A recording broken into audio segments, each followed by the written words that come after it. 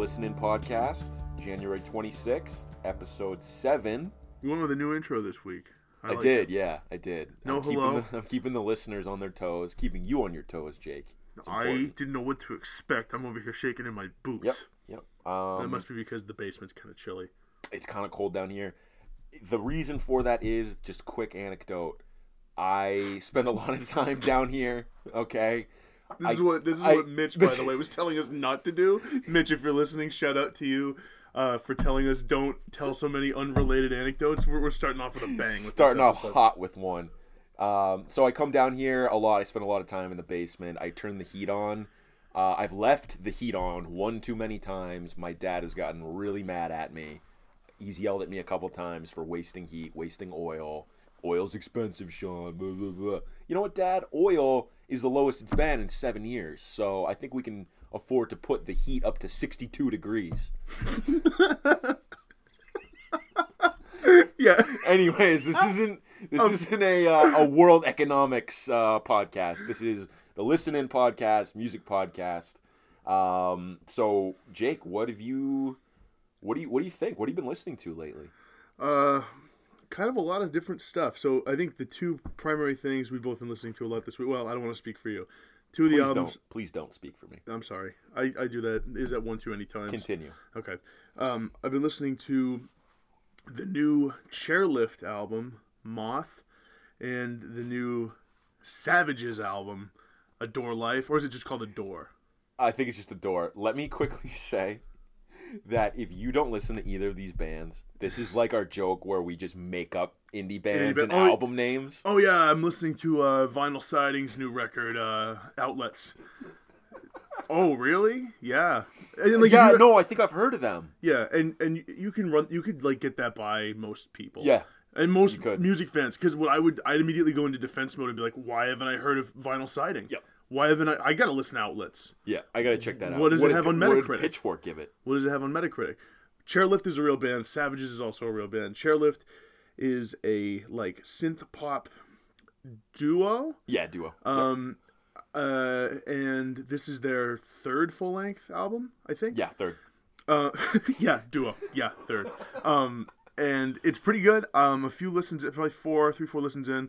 Really digging a few of the songs like Cha-Ching. Cha-Ching is probably my favorite. Yeah, I like Cha-Ching a lot. Some good sort of catchy hooks in there. You know what I like too is Moth to the Flame. I do too. That's one that if like it comes on at a party and I've had a couple drinks, I'm yelling along to that probably song. Singing along, yeah. Definitely. Or yelling along. Let me see if there's any other notables. We'll have some on the playlist. We'll throw it. So just a reminder that Romeo week, is cool. Polymorphing is cool. These are cool. It's a cool album. It's good. I wouldn't say I love. I don't love it. I like it. I like it.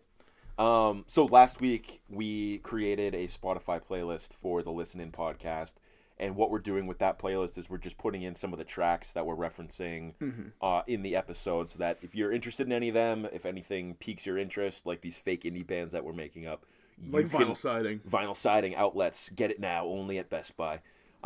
You can go check them out on the Spotify playlist. And what's it called? It's like Listen In podcast playlist. Yep. That's what you'd have to search. Also, we share it on Twitter through our Level 4 Media Twitter account. So give us a follow. So, and then Savages, maybe the album I like a little better between the two. Yeah. Totally different type of thing. I don't know if you want to speak a little bit to their sound. Yeah, so Savages is, actually, I don't even really know how to describe, they're like post-punk, right? It's like post-punkish, and it's a female singer, female band, all-female band. The lead singer, I think her name's Jenny Beth. That's the name she goes by. It's not really her name. It's a stage name. But she is French and also sounds astoundingly like Geddy Lee of Rush. She sounds like the lead singer of Rush. Right, so if you're into like a post-punk take on what Rush would be doing in 2016 if Rush was for women. And all like feminists and like badass. Like militant feminist punks. Maybe give this a listen. I'm into it. Yeah, I've actually really been digging it. Me too. Favorite song on this album, Sean? I would say Adore, the title track. To play devil's advocate and take another perspective, I'm going to say The Answer. Or... Yeah, Answer, yeah. I also really, really like Slowing Down the World is really cool too. It's Yeah. the song right after Adore. Yeah. So For sure. if you like this is a heavy album. Maybe I don't know if it's as heavy as their previous one. I didn't. I don't listen think to it that is. one I as think much. this one's got a little more like sheen to it. It's Yeah. like the production's a little like brighter. Well, and the songs are, I think, a little less heavy and like Yeah. maybe a little less aggressive. Like we were Yeah. talking about Adore earlier, and it's a slower song. There's a nice build up at the end, and there's a part in the middle though that sounds sort of Smiths-ish, sort of the Benz era Radiohead. Yeah, for sure. So yeah, worth a listen if you're interested in any of in Geddy Lee singing lead vocals for a feminist post-punk band. That's Which I mean, honestly, that if I can think of like one sort of band everyone's been waiting for, It's that. It's that. And Geddy Lee has missed the call. He's missed the call. You know, has. the world was waiting for Geddy. he He missed it. didn't step up. Yeah, so those are the two new albums that Jake and I have been listening to. I need to take a step back from the new 2016 music for a second. I need to give some love to my girl, Joanna Newsom.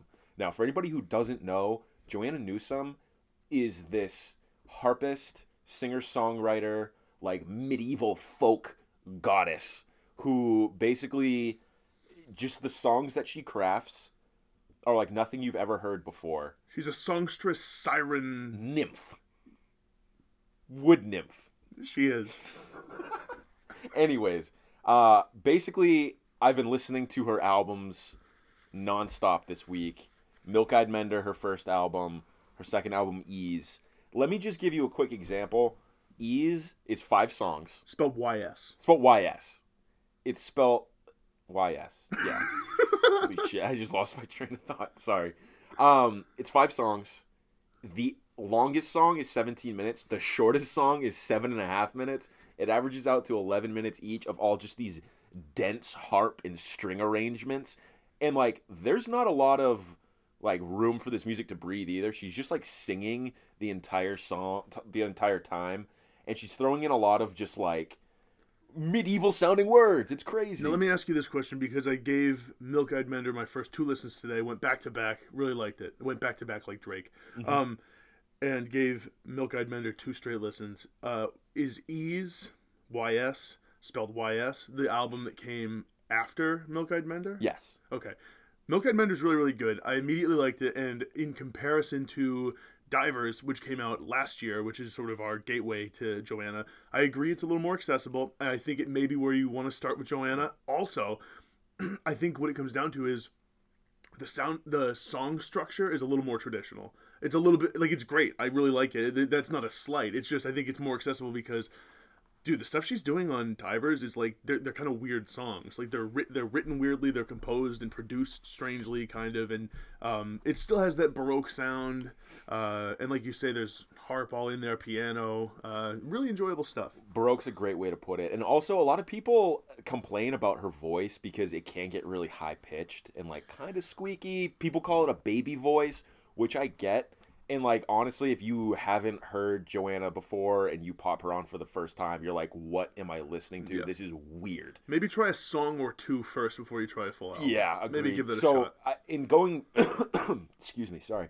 Going back to her squeaky voice or, like, high-pitched voice. So there's one song in particular on Milk-Eyed Mender. It's called Sadie. And it's about her dog who actually died. And the song starts out with her, like, singing her dog's name, which is Sadie. And it's really high pitched. I was reading up on it, and they're like, she does this on purpose. She's singing to her dog. Dogs hear higher pitched, like, octaves. So of course she's gonna sing it in a high pitched voice. So it's like that's how you talk to an animal too. Yeah, it's like an artistic statement within the song about who it's about. So it makes perfect sense. So when people like complain about, oh, it's too high pitched, it's too this, it's weird, it sounds like Snow White singing in the 1930s Snow White movie. Like, fine, I get your critiques. However, I don't think there's anyone making music over the last decade that sounds quite like Joanna or is doing anywhere remotely close to the things she's doing with a harp or like the arrangements she's putting together. So it's fascinating. I am going to agree and say that she's sort of a singular voice, as far as I've heard in the music modern landscape. Well, we're off to a good start. Anecdotes about heating.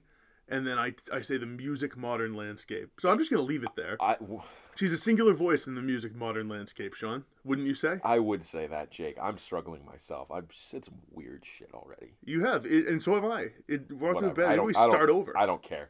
Other than Joanna, I've delved in. See, this is... You've delved into Aphex Twin. I've delved into Aphex Twin, some ambient music. So I've listened to his first two albums, Selected Ambient Works, 85 to 92, and Selected Ambient Works, Volume 2. This is great music if you're like trying to crank out some work. There's no lyrics in it. It's just like electronic production. Some of it really is super ambient. Some of it's a little bit more dancey.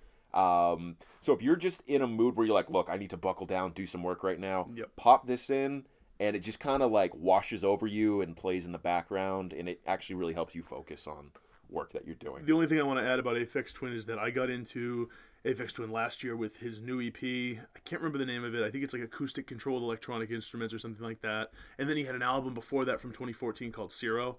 And I really liked those. That's when I got into him. And I gave his first album, the one you just mentioned, what's it called again? Selected Ambient Works. I gave that a listen as well. And Aphex Twin is, like you say, it's really good to focus to. It's good to relax to. I want to give a quick shout out to the rapper Logic, whose album I listened to today, based on a recommendation from my friend Kevin Kelly, big supporter of the pod. Big friend of the pod. Big friend of the pod, Kevin. He's been listening. He's been keeping up, and I appreciate it. And he suggested we did, Sean, what we used to do where we made a musical agreement. He was texting me after he listened, and he said, I'll listen to an album you want me to listen to if you listen to this Logic album. I said, okay, fair trade, Kevin. Nice. And I told him, listen to Wire's first album. And I don't know if he's done it. I can only assume he's a man of his word. You know, if you're making a blood pact music agreement like we would do, you have to stick to your word. I sliced my palm. Well, of course. That's how you always used to do in high school. Right. So I sliced my palm and held it on my phone. Right. That's how it works. And once a pint of blood had been let from my body, the blood pact was official. Right. I mean, I can't tell you how many times I had to wash my Motorola Razr to get all the blood off from the many blood packs that we did. I mean, looking back, we could have just taken each other's word for it. But the bottom line is that Logic, this album is actually pretty cool. It's an hour-long rap album. Logic, I actually don't really know much about his backstory, but it's sort of like a story or concept album. It's like this, it's set in the future. I think it was either the year like 2100 or like 3100. And I'm not going to pretend to know the whole story. I just listened for the first time today, but if there's one song I'd say to check out, it's called City of Stars. So give this a listen if you're into rap. It's worth a listen. He's got some interesting stuff going on. Nice. Cool. A quick aside. Yeah. Have we had enough aside This yet? is our weirdest episode yet. It's our fastest and loosest, man. That's right. And you know what's funny? This comes a week after our highest listened to episode. We got a little mainstream exposure. We did. And now maybe we're doing like a Kurt Cobain in utero thing where we're just railing against our mainstream audience, and we're just trying to see if they can hang. It's either that, it's either the reaction to the mainstream success of 87 total listens, or up to 88. Up to 88 today. Or we are resting on our laurels because we think we're better than we are. I think it's a mix of both. I think it's a mix of both. And I think we should move on. Agreed. To what are we going to talk? We talk about this guilty pleasure note I put down. So for anyone who's listening, Sean and I have a running Google Doc of notes to talk about during every pod, and I just wanted to bring this up quickly. So, in like 2 minutes, I want our takes on the concept of guilty pleasures. And the reason I bring this up, so like a guilty pleasure song is one that you probably wouldn't admit to your friends you listen to 8 times in one day. I bring this up because on Saturday, after my work holiday party the night before, when Funky Town played, I listened to Funky Town. It's a song you've all heard a million times. I listened to it on Spotify probably 10 times the next day, just because I was like sort of addicted to the song. I forgot how good it was, how catchy it was, the sort of synth vocals, the funk disco riffs, and so that I think you could definitely qualify as a guilty pleasure. Sean, what do you think about the concept of guilty pleasures? So this is interesting because by calling something a guilty pleasure, you're immediately classifying it as less than or not worthy of being like real art or music. And since music and art is all subjective, who are we to say that anything is a guilty pleasure? Someone might legitimately really love that song, and it could mean everything to them, and you're just disqualifying it by calling it a guilty pleasure. Oh, Sean, no. The reason I brought it up is that I fully agree with you. I don't really believe in the concept of guilty pleasures. I love Funky Town. Oh, yeah, okay. Well, Funky Town means the world to me, Sean. I love that song. So I think one of the reasons why people label things as a guilty pleasure is because they're worried about what other people will think of them if they admit to liking that song. Yeah, because they're not seen as particularly artistically highbrow. So I think the solution here is to just stop calling things guilty pleasures, stop being self-conscious about the music that you just like what you like, and don't worry what other people think. For example... Is it directed at me or is it directed at the listeners? It's directed at the listeners. Okay. Because that's how I feel. For a while, I would do the same thing where I wouldn't admit to liking certain songs. Now, I have a particular Spotify playlist. It's just called Pop Gems. Mm-hmm. And they're all like these 90s and early 2000s just like pop songs. I love them because they're pop gems. They're catchy as hell. Like, I'm not going to say I don't like them. One key question, and I think I know the answer, and I hope it's yes. Is there any Backstreet Boys on that playlist? Of course there is. Okay, good. Of course. It goes without saying. So it's a real Pop Gems playlist then. So that I just wanted a quick take because I was thinking about that earlier. I was like, I want to mention Funky Town on the... listen to Funky Town right now. Yeah. Stop the podcast. We're not going to keep talking. Yeah, we just talked about Joanna Newsom, and we talked about, Chairlift and Savages, but we're also going to give some love to Funky Town. And Chairlift is a pop band. They're a synth pop duo, yeah. Anyways. That's the whole point. You know what? I would love to hear other people's opinions of guilty pleasures. Like, if you're listening on SoundCloud, well, at this point, you've turned us off because we're so fucking weird. You were a mess. What I would like you to do, give us a comment, be like, hey, yeah, I do think guilty pleasures is a relevant term for this reason. I would love to hear back from you guys. Yeah, and my point real quick is don't feel guilty about what you listen to. Just enjoy it. Just like what you like. Big piece of news. Big news. Jake, what is it? So...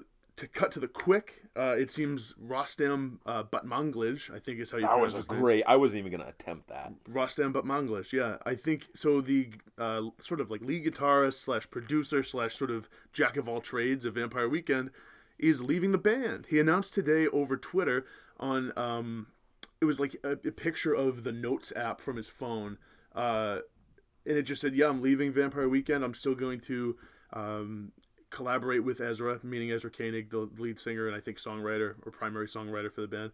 And really that was kind of it. It was like sort of a 2-paragraph note. This came as a shock to me. I'm not surprised because I've been hearing rumblings of a solo album from him for quite a while. He was also in that duo Discovery with, I believe, the lead singer of Rah Rah Riot. So he's been doing his own projects for quite a while now. I'm not really surprised he kind of wants to do his own thing and get out from the shadow of Vampire Weekend because Vampire Weekend has become like a monolith of indie rock success. Well, that's exactly why it's surprising to me is like, it's not like I can't imagine, especially in the way the musical landscape works today, where people just sort of do other projects all the time. Like, Discovery's pretty popular, not Vampire Weekend level, but it's like he can keep doing that. It's not stopping him. And I guess it seemed to me that behind Ezra Koenig, Rostam was sort of the secondary engine that made the band go, and I think in live shows was the engine that made the band go. He's the guy that does all that fast surf guitar stuff. He's the guy who does all the production sounds. To me, he was like second banana and only barely, like just right, like basically like second in command. Yeah, so I think you can make a comparison to like an NBA player. You know, it's like we go back to Kobe and Shaq all the time. I'm going to go back. Kobe was the second banana in that three-peat for the Lakers. Yeah. He's like, I'm an alpha dog. I want this to be my team. I want people to say Kobe's the reason why they're doing this. Right. I think maybe you might be getting some of that here where Rostam is just like, hey, I want my name attached to a project by itself, away from the rest of this group. I can do it. I can hack it. And who knows what the relationship with a dude like Ezra is, who, you know, is a very popular songwriter. He's maybe one of the most popular faces in indie rock right now, with the exception of, like, you know, Win Butler from Arcade Fire. you know, he's super popular on Twitter. He's a good-looking dude. He's well-spoken, smart. Like, maybe there's some of that. I've been living in your shadow too long. I want to go do my own thing. Oh, and I totally get that. It just seems odd to me because it always felt like they had a really solid thing going. I guess I never got the impression that like Rostam felt unfulfilled. I mean, it's not like, okay, I don't know Rostam. I don't know him personally. But the impression I got was always that like he really loved Vampire Weekend, and I'm sure he does, but like to me it seems he was one of the sort of defining characters in the band of really the two that really defined what their sound was all about, what their aesthetic was all about. Like I pictured him as an sort of equal say partner, and so I guess that's where it surprised me a little bit. But either way, I mean, so real quick, in like a minute or so, how do you think this affects their sound? What do you think this means for a new album? So I was actually just going to ask you that. So good question. The second piece of his paragraph that he tweeted out was that he's still going to make music with Vampire Weekend and some of the members. He's just going to be credited as Rostam instead of a member of the band. So I don't think much is going to change. Yeah. Maybe some of the production flourishes or like some of the interesting sounds they were doing change a little bit. I mean, you still have Ezra, great songwriter. You still have Rostam probably adding input and stuff. You get the rest of the members. I think Vampire Weekend is too talented to let this affect them. I think it's maybe business as usual. We'll get another good album in a year. I agree, especially since it seems like he's keeping the project close. Like he's keeping Vampire Weekend as a part of his life. It's not like a straight up split. But nonetheless, this was interesting news, and I was surprised to hear it. Should we move on? Yeah. So, you know, we've had another death in the music world, and this is late because unfortunately these are the trappings of a weekly music podcast. Last week we dedicated an episode to David Bowie, and then after David Bowie's death, I think within the following week, Glenn Frey of the Eagles died. And Sean, I know you don't listen to the Eagles particularly much, so I just wanted to give a quick sort of shout out. Like, I grew up listening to the Eagles. My mom always had the Eagles on in her car driving us to school and stuff. And so, like, I wouldn't say they're anywhere near like a favorite band. They're not even probably like I really enjoy their music though, I guess is the point. And Glenn Frey, really quick like anecdote. I watched that Showtime documentary, the like 3-hour history of the Eagles documentary. I watched it like a couple years ago. And the one thing that struck me about Glenn Frey was like he was sort of a consummate just businessman of the band. He was like a guy who understood the Eagles' image, understood like how to make that go. For example, so he's the guy who's singing in songs like Take It Easy, Lion Eyes, Tequila Sunrise. I think he sings what's that song, Heartache Tonight or whatever it's called. Either way, he's one of the primary singers, and Don Henley, the drummer of the band, sings a lot of the other songs like Hotel California. He sings like basically the other half of the hits you've heard. And later in the Eagles' career, as their career, as they moved into like I think the later 70s and stuff like that, you saw less of Frey singing and more of Henley singing. And in this documentary, Glenn Frey explained, he was like, "Yeah, I just knew." He's like, "I knew we had Henley. He was a better singer." He's like, "I just knew it was better for the band." And he like it sounded like it was almost his decision that like Henley should sing more and he should sing less, which is like not something you hear very often from a lead singer / founder of a band. No. And so like he's just an interesting character. At least he's not like he's not going to get an episode because he's not a Bowie. We're just right. I mean that's right. He's not to say he's any less valid, but he's not as important as an individual to music as David Bowie was, in my opinion. Yep. The Eagles, you could argue, they were insanely popular in the 70s. I mean, the tours they went on and like the shows they sold out were just insanely huge, and their albums were like enormous sellers too. Isn't their greatest hits album one of the highest selling of all time? Yeah, I think it's in the top 5. And doesn't it not have Hotel California on it? Yeah, it doesn't. It's like their greatest hits from before that album came out. Because Hotel California has obviously Hotel California on it, but it also has Life in the Fast Lane. Yeah. Maybe there's another I'm missing too. But that's a band that just made a ton of hits, and they're polarizing because some people think they're one of these bands who co-opted the country sound, the folk rock sound, and just infused it with pop and made it just a package, a sellable marketable package, which I think is a valid argument. I think that it short shrifts rather the quality of the music. They wrote some really good songs, and they were good performers, and I think it's a sad loss for music. Yeah, I mean, for sure. Personally, I'm a pretty big Eagles fan, and so I just wanted to give a quick shout to Glenn Frey. Yeah, no, that was great. Yeah, sad news. I mean, we had Bowie die, we had Glenn die, Lemmy from Motorhead. We had Lemmy die. You know, they always say these things come in threes. But Alan Rickman died too, so. Yeah, that's true. They come in fours now. That's true. It's 2016, dude. They come in fours now. It's a sad reality. So the last news update that we had is kind of a follow up on something we've been talking about for the last few weeks, and that's our boy Kanye West. So you can pretty much guarantee that the leading up to his new album Swish, and then after, we're going to be talking about Kanye. Yeah, and so the news here is that Kanye released a handwritten but official track list for the album, and I feel vindicated because no More Parties in LA is on it. It's on it. You know what's not on it? What's that? Only One, not on it. Which I'm okay with. Facts, not on it. Perfect. All Day, not on it. I was so preoccupied looking for No More Parties in LA that I actually didn't notice that All Day's not on it. Not on it. That actually kind of makes sense. The 4 songs that we have gotten snippets of or full previews of that we know are on it are Real Friends, which we discussed last week, No More Parties in LA, which we also discussed last week, Wolves, I think we briefly touched on it, and then another song, Fade, which I actually haven't heard at all, but I guess a snippet has been released or something. But yeah, what do you think of this? 10 songs. It's economical. And Sean, lest we forget, this is the best album of all time already. Oh, that's right. That's So he tweeted out, for anybody who doesn't know, that so happy to be done with the best album of all time.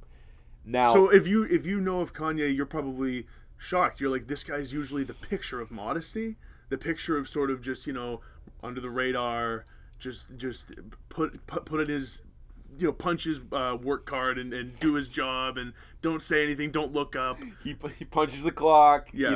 Brings his lunch pail every day. Just puts the time in. Sarcastic, obviously. Kanye is the picture of egomania. Yeah, and so no one's surprised he says this is the best album he says it's the best album of all time, and then he follows up today. He goes like, not the best album of all time, the best album of life or something like that. Like, first of all, a weird clarifying. First of all, Kanye, this won't even be your best album yourself of all time. It won't even be your second best album of all time, because every single song on My Beautiful Dark Twisted Fantasy is better than No More Parties in LA and Real Friends. There's not a single song on Twisted Fantasy that is worse than either of those. That's an interesting take. I would say that the one they're closest to is like Hell of a Life. Yeah, better than that. I mean, so like, I love the bravado, and I love the confidence. It won't even be his best album. I guarantee it. Well, I probably agree with you, and I think I'm excited to see what it is, and I think Kanye will always bring that ego to the table. Oh, of course he will. Any album, he'll be releasing albums in his late 70s, and saying they're the best album of all time. Not that the age matters, and that's actually getting into what we're going to be talking about a little bit later. But really quickly, before we do get into that, what do you think of the 10-song length? So his last 2 albums have just been 10 songs. What do you think of this more economical length? For someone like me, it works really well because I like shorter albums traditionally over longer albums. I like the sort of that hot spot of 35 to 45 minutes. I think the possible detractor is that there's more pressure on every individual song to be really, really good. But I do like the economy of space on this album. I like that there's a little bit less content. I think that it gives you more of an ability to focus on each individual song. That being said, I think it goes back to the fact that like Beautiful Dark Twisted Fantasy was 2 albums ago. That was his longest by kind of a lot, I think. Well, it's his longest since Late Registration, at least. Right. And it's over an hour. And it's like, why is Kanye going to try to match that and do the same thing? I mean, I feel like a shorter album is probably the better move. I would agree. Also, one thing to take into account is the fact that, like, he has other material, but do you really want Facts ending up on this album? No. Not a great song. Right. So it's like, sure, he could make it longer, but at, like, what cost? Yeah, that's the thing is, like, if even with short albums, no matter what the length of the album is, you can always, if there's a song or two on there that you don't like when you're listening, there's always that thought of, this could have been just a better album. I would enjoy it more, even though it would be shorter, it would be less content if they just took these off. Uh-huh. And so, who knows if, I think he's got a good sense. Kanye's got a pretty genius creative sense. I think he understands, like, how an album should flow, how it should feel. And I think that's what he's up to. He's put together a track list. And again, I really like No More Parties in LA. Like I said last time, I really like Real Friends. So I'm excited. I don't know. I'm excited. You seem down on this album. I'm tempering expectations. I am. It's true. Well, what are you gonna do? I'm not like going in expecting his best album of life. I'm just expecting. I'm expecting a good, solid Kanye album. Yeah, and we did all this, and we're gonna have our own Kanye West podcast when this gets released and we get some listens in. We're gonna break it all down. Kanye's coming on the show. Oh, was I not supposed to say that? Oh, well, his publicist is gonna be pissed. We were gonna hype it up a little bit more, but whatever. It's fine. No, the publicist told me not to say anything about it. We'll edit that part out. It'll be fine. Right, my phone's actually buzzing already. This isn't even live. We'll edit it. It's cool. Okay, we'll cut that out. So, Jake, do you want to introduce our main topic of conversation for today? Yeah, so this was something we were planning to originally talk about last week, and it was in conjunction with a discussion about David Bowie's new album. However, Bowie's death sort of took the mantle over. It became the, hey, wouldn't be a podcast if we didn't have a phone ring. Phone's ringing. What do I give it to you? Yeah, throw me the phone, and I'll just. Rostam Batmanglij. Oh, and my parents got it. Well, so that's great. So, anyways, what was I saying? So, David Bowie's death became the real focus of the podcast.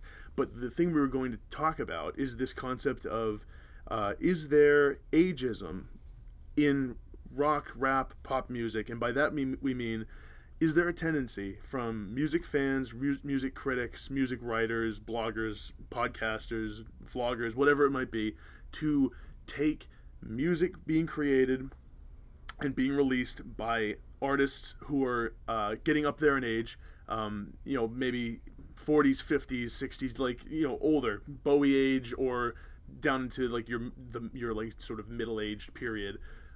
Is there a tendency to take those artists less seriously, their albums less seriously, and as another point of discussion, is there some credence to it? Because do artists, Bowie I think is an exception, but do artists tend to lose some of that sort of creative fire that burned in them when they were younger and when they were trying to come up and when they were striving for fame and striving for success? So that's a lot to chew off, but do you have initial thoughts? So I think a great way to test out this hypothesis or theory of that age does affect your popularity and maybe ability as a musician as you get older.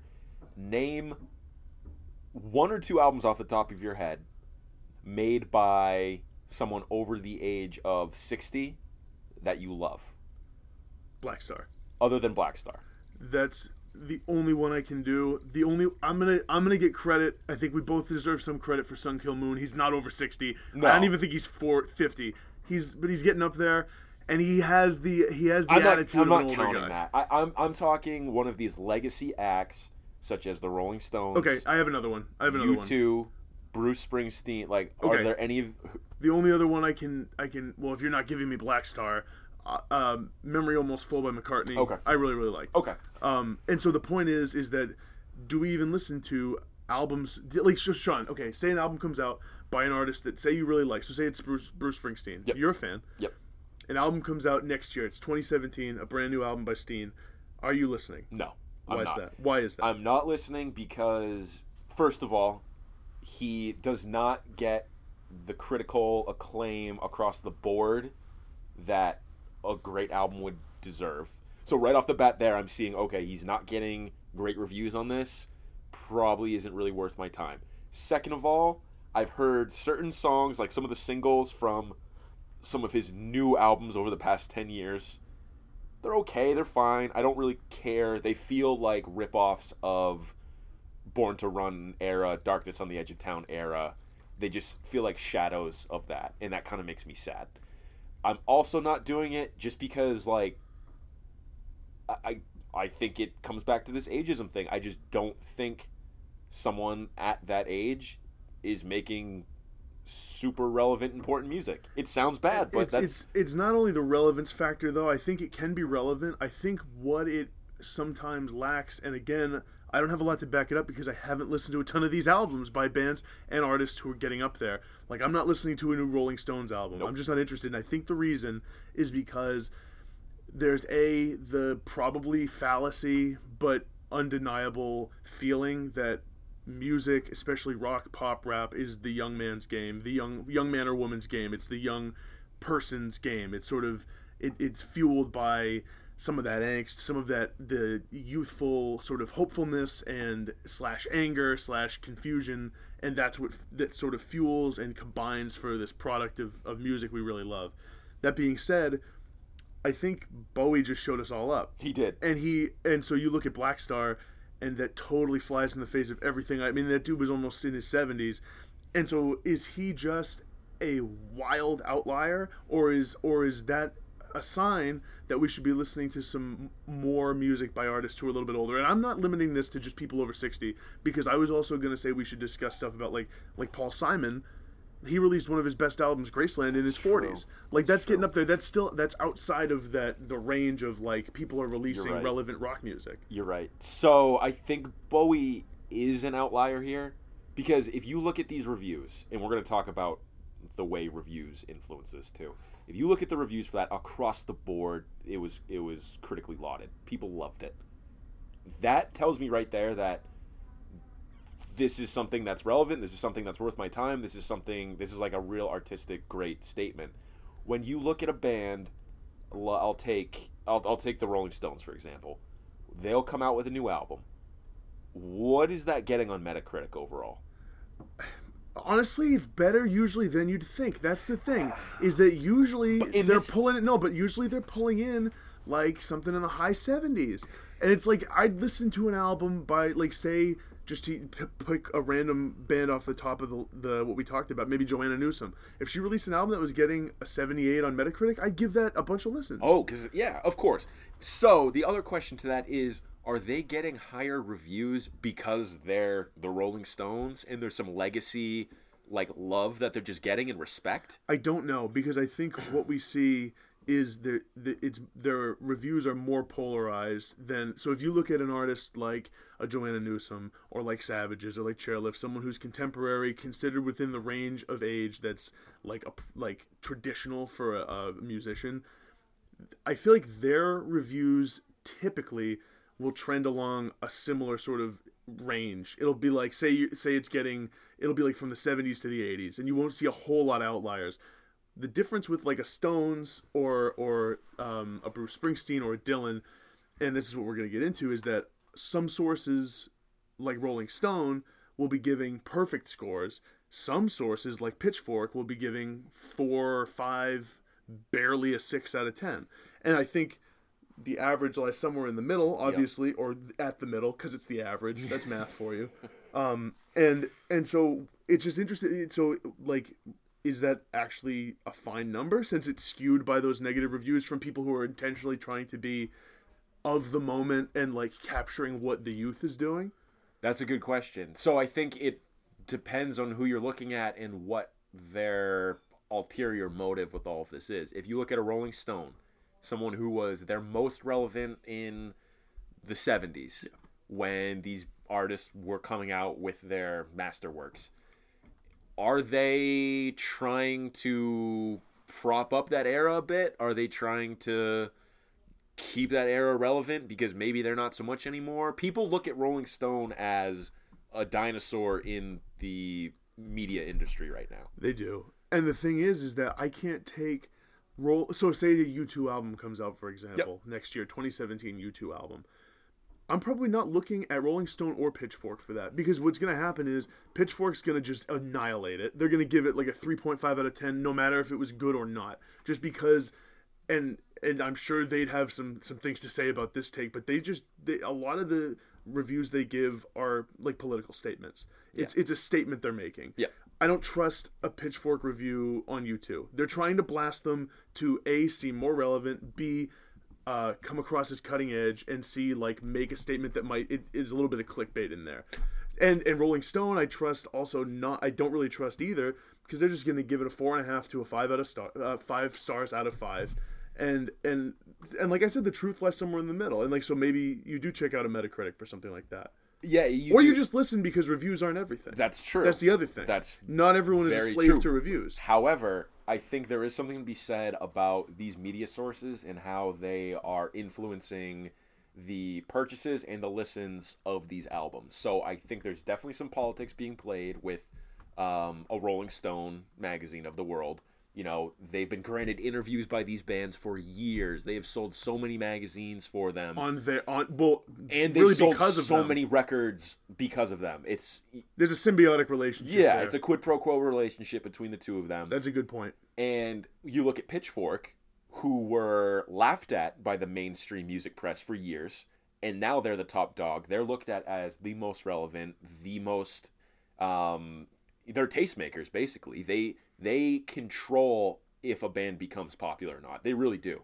So I think that goes to their head a little bit, and they, like you said, they have to make statements about some of these old guard bands who, you know, the dinosaur media people laughed at them for a while, so they need to kind of push back on that a little bit, I think.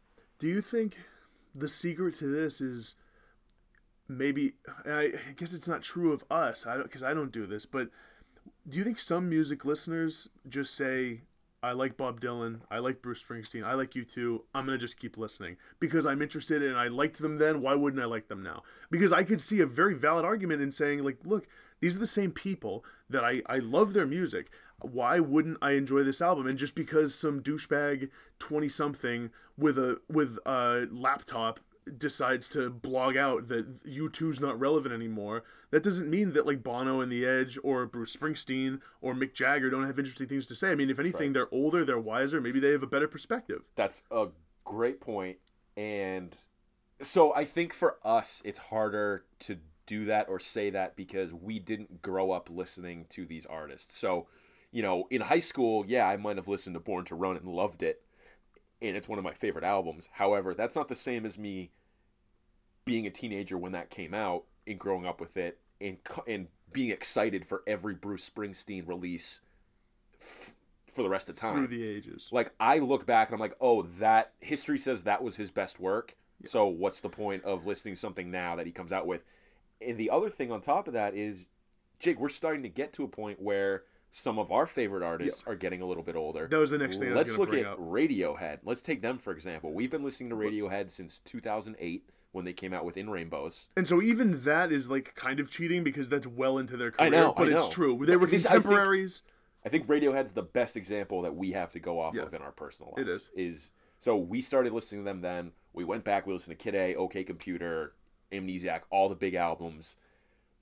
And we got really, really excited when King of Limbs was set to come out. We're like, yes, new Radiohead album. We didn't care that, like, they're in their, mid to late 40s? Right. We didn't think about that at all. We're just like, this is a new Radiohead album. Well, I would argue that there was some of that there, at least in my mind. I do Oh, there wasn't for me at all. I think there is now for this new album. I'm starting to think about it now. I do think about it, and I guess the question is why? Because, like, that's my point is that, so I love Radiohead, and I have been listening to them as a contemporary band, someone that is actively making music while I'm looking for it, for years now, for like 7-8 years. And so now Tom York is in his late 40s. It doesn't bother me, but it maybe, and it sounds bad to say, would have bothered me a few years ago. I think I let that impact the way I looked at music more. And I think the way I used to think of it was, it's like someone's getting a little older, they're a little more contented, they're a little bit more resting on their laurels. this isn't going to be their most interesting take on what's going on in the world and what's going on in their life. They're probably a little happier. They're probably a little bit more just willing to sit back and enjoy. And so as a result, it's not going to be their most interesting album. But that's not necessarily true, because you look at someone like Paul Simon, and that's what I was going to bring up. Or you can look at Radiohead. I mean, these are artists who were releasing great music in their 40s. And now, I mean, I wouldn't surprise me at all if Radiohead released a killer album this year, and they're all approaching their 50s. It wouldn't surprise me either. And I think one of the things that maybe we don't want to admit to or talk about with just older people in general is, like, we're told that maybe they're not that useful anymore. You know, you're expected to retire and just kind of, you know, sail off into your autumn years and leave it at that. Like, not to say that Radiohead's old enough for that. No, I'm just saying, when we look at these older artists, I think subconsciously, at least, there has to be a part of that that's being that you're thinking about, where you're like, they can't be relevant. They can't continue doing this because, you know, they're old. Yeah. It's not fair. I think there's some subconscious thoughts and feelings about what age means in our culture in general. Yep. That's influencing what your take is on them, which, I mean, like it or not, it's there. Here's an interesting thought for you. So as you age, and as we age, so picture yourself as 55 to 60-year-old Sean. Are you still actively seeking out the youngest acts out there? Or do you feel that that's not connecting with you anymore? And my answer is, I think it's starting to lose its impact for me. And I think I'm starting to feel like, you know what? Young people don't know what the hell they're talking about. They're stupid. They're naive. They think they get it. They're being kind of like, they come across as really kind of douchey. They come across as like they're entitled and they think the world owes them something. I'm probably not all that into younger bands. I probably am looking for people with an older perspective, something that I can more relate to. You're right, and it's all relative, I guess. I would like to think that I'm still with it enough with music that's coming out to at least know what is considered important and good and cutting edge. But at the same time, you're right. You know, I'm going to want things that I can relate to at that point in my life. So I guess there's an audience for all of this. But here's sort of an interesting like corollary. Like, so we're both 23, and I'm starting to, so like I'm watching sports. I can't idolize athletes the same way I used to, because most like the prime athletes who are coming out of college are all like younger than me now by kind of a lot. Look at like the Celtics, for example. They have players born in 1996. Like, dude, they have players who are 19. I'm not going to look up to a 19-year-old. And so if you're 50 years old, that's just more exacerbated. And you can do the same with musicians. Like, if I were, like, say I'm 45, I'm not looking up to, Alex Turner from Arctic Monkeys. Right. I don't, like, I'm like, oh, Alex Turner's he's a good kid. He's doing some interesting stuff. But I'm not, like, looking up to him. You're not doing what we do where we're like, this guy's so cool, so talented. No. Like, there is, like, an awe. Like, when we went to go see him live, there was like, oh, my God, there's Alex Turner. He's so cool. You're not doing that as an adult. You're not. But I think if you are in your 50s and David Bowie, you know, he just died, you're still doing that with him. You still look at him as, like, this god. And you're just like, oh my God, like David Bowie, like that's the guy right there. You're right. You're not doing that with a younger artist. I can't see myself, even for that much longer, even for a couple more years, I can't see myself thinking, oh, how cool is it that band's a bunch of 18 and 19-year-olds. Like, they must have a really fresh perspective.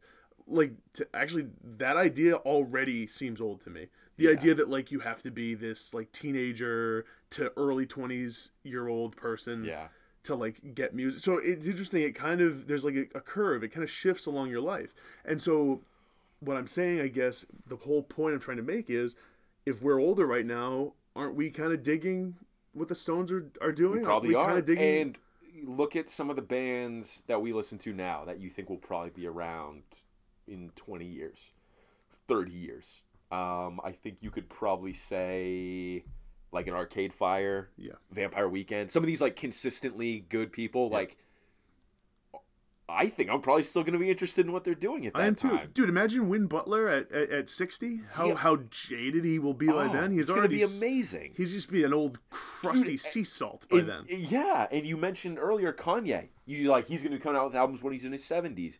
He probably will. He's already almost in his 40s. And I'm going to be really interested in what that's about. So will I. So I think Here's an interesting question. I think maybe you already answered it. What bands or artists around now, popular now, do you think have the legs to be one of those artists who, like, when we're in our older years, we're still listening to them like, their 20th album, like a Dylan or a Springsteen, where you're like, oh, it's not surprising to me that X band came out with their 19th album. It's definitely Arcade Fire. Yeah. I think because you have Win Butler and his wife Regine, they're just gonna keep making music. And I think his brother's in it too. It's a family affair with them. You know who else I wouldn't be surprised by, honestly, is Arctic Monkeys. Arctic Monkeys as well. No, I agree. Because I just feel like they have a good thing going, and they keep churning out different albums with different sounds, and I just feel like they're like kind of the consummate band. Alex Turner, everyone knows his place. He knows his place in the band. Yep. I don't get the feeling that anyone's questioning that, or that there's someone. And the thing is like, I would have said until today, Vampire Weekend was one of those bands I always expected. After Rostam jumped ship, I don't know how I feel about that. Maybe they still are. Maybe there's one of these bands that will be changing lineups throughout the years, and that's so interesting to think about. Like, think about looking at like the Rolling Stones on Wikipedia, and they're like that little timeline with all the different band members. You have Ronnie Wood, and you have Mick Taylor, and people joining at different periods. What's that going to look like for like an Arcade Fire? What's that going to look like for like a Vampire Weekend? I have two for you right now that will absolutely continue just churning out music. One, I already don't care about and I'm not excited for. Okay. It's Coldplay. They're going to keep coming out with albums. They're going to keep playing Super Bowls. They're going to keep playing Super Bowls. I bet the NFL is going to get them on retainer. There's the phone again. This is a 2-phone call podcast. This is, you know what that means, listeners? You win the grand prize to be described at greater lengths later. Coldplay, that's the first one. Coldplay for sure. They're just going to keep charting. They're just going to keep being consistent. People are going to keep buying their records. Like I said, the NFL is going to put them on retainer. They're going to be this. They're going to be the Super Bowl gravy band. Train. The other one is talk about symbiotic relationship. Is Death Cab for Cutie. Yeah. Ben Gibbard is just going to keep writing music and churning out albums this entire time. I think that's probably true. I think those are probably the big ones. Yeah. Right now. The other thing that I wanted to bring up in the context of this age discussion was this idea of 10,000 hours being the thing that gets you to be an expert in your field. So I've been reading the book Outliers by Malcolm Gladwell, and in that book he outlines this idea about what it takes to be truly successful and truly an expert at something. And his theory is that it takes 10,000 hours. And if you look at anyone over the course of history, that's about how long it takes them to truly master their craft. So he had a couple good anecdotes in there about the Beatles and Mozart and Bill Gates and how it took them all of this time working on their craft to truly get to a point where they were their most successful. So I think you could make that argument about, this older generation of artists where haven't they been working towards this their entire life? They're putting in all of this time. Isn't this the place where they should be making their most important and best work because they finally reached that 10,000 hours? I think there's probably some credence to that maybe we're just ignoring. I could agree, and I think again it's all tied into that impression that hip hop, rap, rock, pop, created by people who are writing their own music, should come from a place of a youthful energy. And I think that whole sort of paradigm all comes from look at the traditions of rock music. So you got the Beatles, you got the Rolling Stones, Elvis, if you can go back further, but they're all young people there's that vigor to them, and there's that sort of youthful hopefulness. And it's like I said before, it's like hopeful / confused / kind of mad. That's come to embody what we think this music is supposed to be about. And I think for a lot of people, it's less about the experience and less about the technical craft and more about look at punk music. Mm-hmm. Punk rock is all about sheer aggression over technical proficiency. Mm-hmm. And I think it just depends what you're looking for. And I think if you listen to Paul Simon's Graceland, which I keep referencing, an album that came out, I think, when he was in his 40s, it's an album that is of his age. If you look at You Can Call Me Al, or any of those songs, and even look at the production and the lyrics together, the lyrics are a little bit more content. They're a little bit more. He knows where he's at. He's a little bit older, a little bit wiser, and the music's pretty sheen. It's pretty produced. Not that Simon and Garfunkel ever wasn't, but if you listen to something like "The Only Living Boy in New York" or "The Boxer," I think it's hard to deny that has a little more bite to it. For sure. I mean, for Simon and Garfunkel. I'm not comparing Simon and Garfunkel to like a young punk band. Right. But the point remains that younger Simon and Garfunkel, younger Paul Simon, had some sort of, the emotions are a little less figured out in that early, and there's something compelling about that. There is. I agree with you. I mean, the songwriting itself is awesome on Graceland, but I enjoy the themes and the emotions that the Simon and Garfunkel albums invoke. So, I don't know. I guess my major question is, it's not only that the themes are different. That's not the distinguishing factor. There's a tendency for people to take the themes of a musician who is older less seriously. That's the whole thing. It's not that, oh, they're different and we're looking for this and that's it. It's that for some reason, what older musicians are putting out, we almost don't, it seems, take seriously. Is that because they're rehashing what they've already done? I don't think so. Not in every case. Although maybe I'm thinking of some of the best examples, but I think it's also the lyrical themes. It's like the themes of the music and the overall sound, it tends to be a little more polished, I think, for older musicians, and I think the themes tend to be a little bit more looking back or like accepting the present more than this sort of anxiety-fueled youthfulness.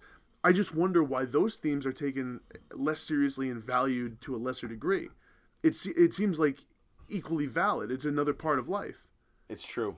I don't know. There's no answer. I'm not saying for you to answer. I don't have an answer. I don't either. Because the truth is I do it too. I'm not making an accusation against you or anybody else. Right. I'm just saying, myself included, I think there's this tendency amongst music listeners to somehow poo-poo and kind of turn our noses up at artists who have all this experience, maybe have some really interesting things to say looking back in retrospect.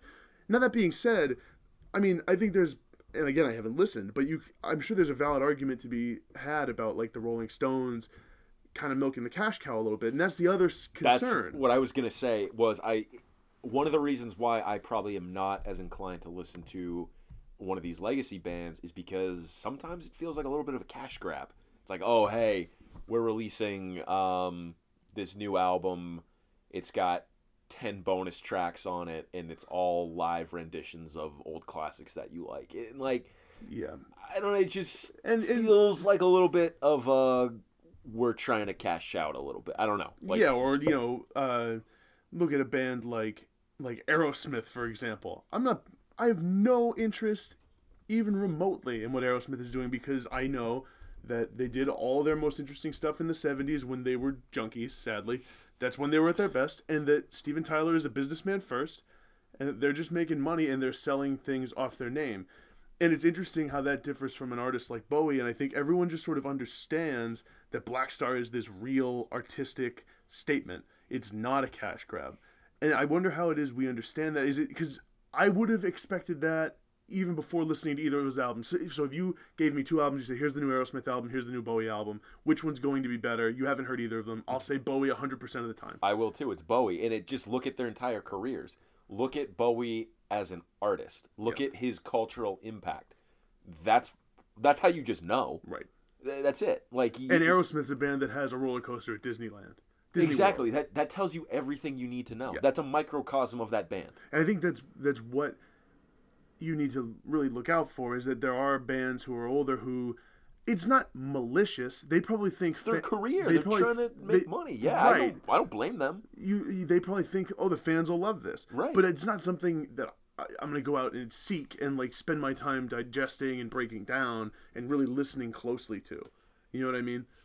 I agree. And let's sum this up by asking, let's throw an artist out there. Who do you think, we just said ones that would age well. Who's the one that's going to age really poorly and it will come off looking a little bit desperate, a little bit like a cash grab when they're still coming out with music when they're 60, 70 years old? Do you have a good one? I don't know that I do off the top of my head. Hold on. I don't want to say it's going to be Kanye. No. Because it's not. He's not going to be the cash grab guy. I'm thinking, like... You know what it would be a good example is if MGMT, after all their disowning of their pop stuff, in 2051 released an album that was sort of sounding like Oracular Spectacular. That would be an example. But I guess it's hard to say in the moment who those bands are going to be. You know who I can kind of see doing that, and it makes me sad because I like this band a lot, is The Killers. Oh, yeah. I can see them doing that. Well, they're not quite as big and as much of a sort of, I hate to throw the word sellout around because I think it's overly negative. I'm not someone who believes that, like, if you sell your music, you're just a corporate shill, man. Like, no, these are people who need to make a living at the end of the day, and, like, but there is something to be said about, like, if you have a ride at Disney World, that's a little uncool. And that's, like, the place where, like, Coldplay's getting to. Yes. They're playing the Super Bowl. They're just, everything they do is largely... I think I mentioned them earlier. I think it is Coldplay as well. Like, they're already doing it, though. They are. They're already a band where, like, I'm just not interested. I'm like, okay, Coldplay, I'll listen to Rush of Blood to the Head. Just a thing, yeah. But I don't... But Coldplay is now just this sort of... They're like...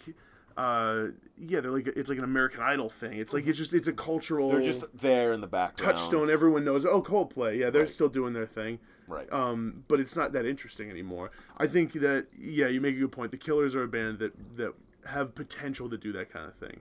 It's an interesting question, and I think the reason it's hard to say is that we're in the moment right now. Yeah, no, that is why I would actually love to hear from some of the listeners on who they think are some of these artists that will have legs and will still be making important work, or those who aren't. I would also like to hear their opinion on some of these older acts right now, because obviously, like, this is all just our opinion. Like, we're not totally interested in a new U2 album or a new Rolling Stones album, but maybe there's people out there who have listened, love it, and stand by it and think it's worth it. And you know what, Jake? I would challenge both of us this year. How about this? If Bruce comes out with a new album, or the Rolling Stones, or U2, how about we make an effort to give it at least a couple listens and see what it's all about? Oh, I do that. There's no harm in it, like, because I feel like the low watermark for that is you're just gonna kind of like it. You'll like a couple songs. Yeah, you will. Like, there's not gonna be, and that's what it is. That's sort of what I'm afraid of at the same time. Is like, how much do I want to listen to an album by Bob Dylan where I just like a couple songs? I know. But that's the thing, and it's like and there's no real risk involved. Like, we'll be fine. It is interesting though to think about, and I think we should make an active effort. We will. Cool. So, as weird as this episode started off, I think we saved it. Got into a rhythm. Yeah. We can only hope. I mean, ageism in music is an interesting topic. Yeah. I hope we did it some justice. I hope so too. I think it's one for further discussion, and I'd like to hear from other people. Yeah. So definitely, you can reach us. Just through the comments section of SoundCloud, as some of you have done before. We appreciate it. You can find us on Twitter at Level 4 Media. Level 4 _media. _media. And then we also have a fledgling website right now that we've been working on, where it's going to have some blog posts. It's going to have the podcast. So you can check us out there as well. That's level4media.net. For the number 4. Out. Yep, media.net. We'll tweet all of this out through the account. So yeah, just get at us there. Yeah. In the meantime, thanks a lot for listening, and we'll talk to you next time.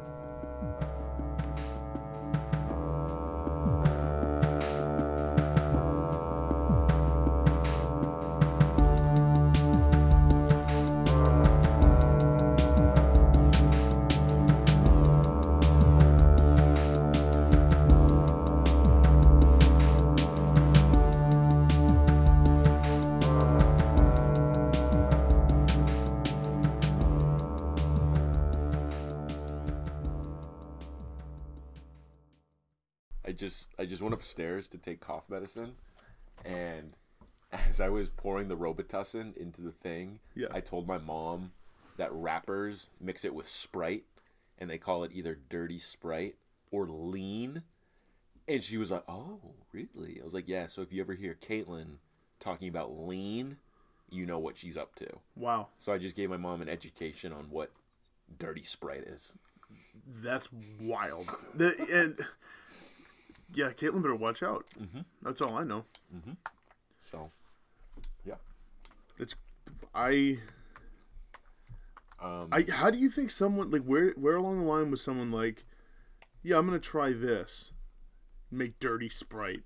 They probably just had someone who needed a fix or something. were like, yeah, it was probably like, I know that cough syrup, if you drink too much, fucks you up, so I'm gonna mix it with Sprite and get fucked up. Or people just drink it on its own, which is disgusting because it's very syrupy. It doesn't taste good. I'm never a huge fan of Sprite to begin with. I like Sprite. I'm not a big Sprite guy. Obey your thirst, Jake. Speaking of Sprite. How about that? Yeah. Jesus. All right. Are we ready? Yeah, I'm ready when you are. Okay. All right. 3, 2, 1.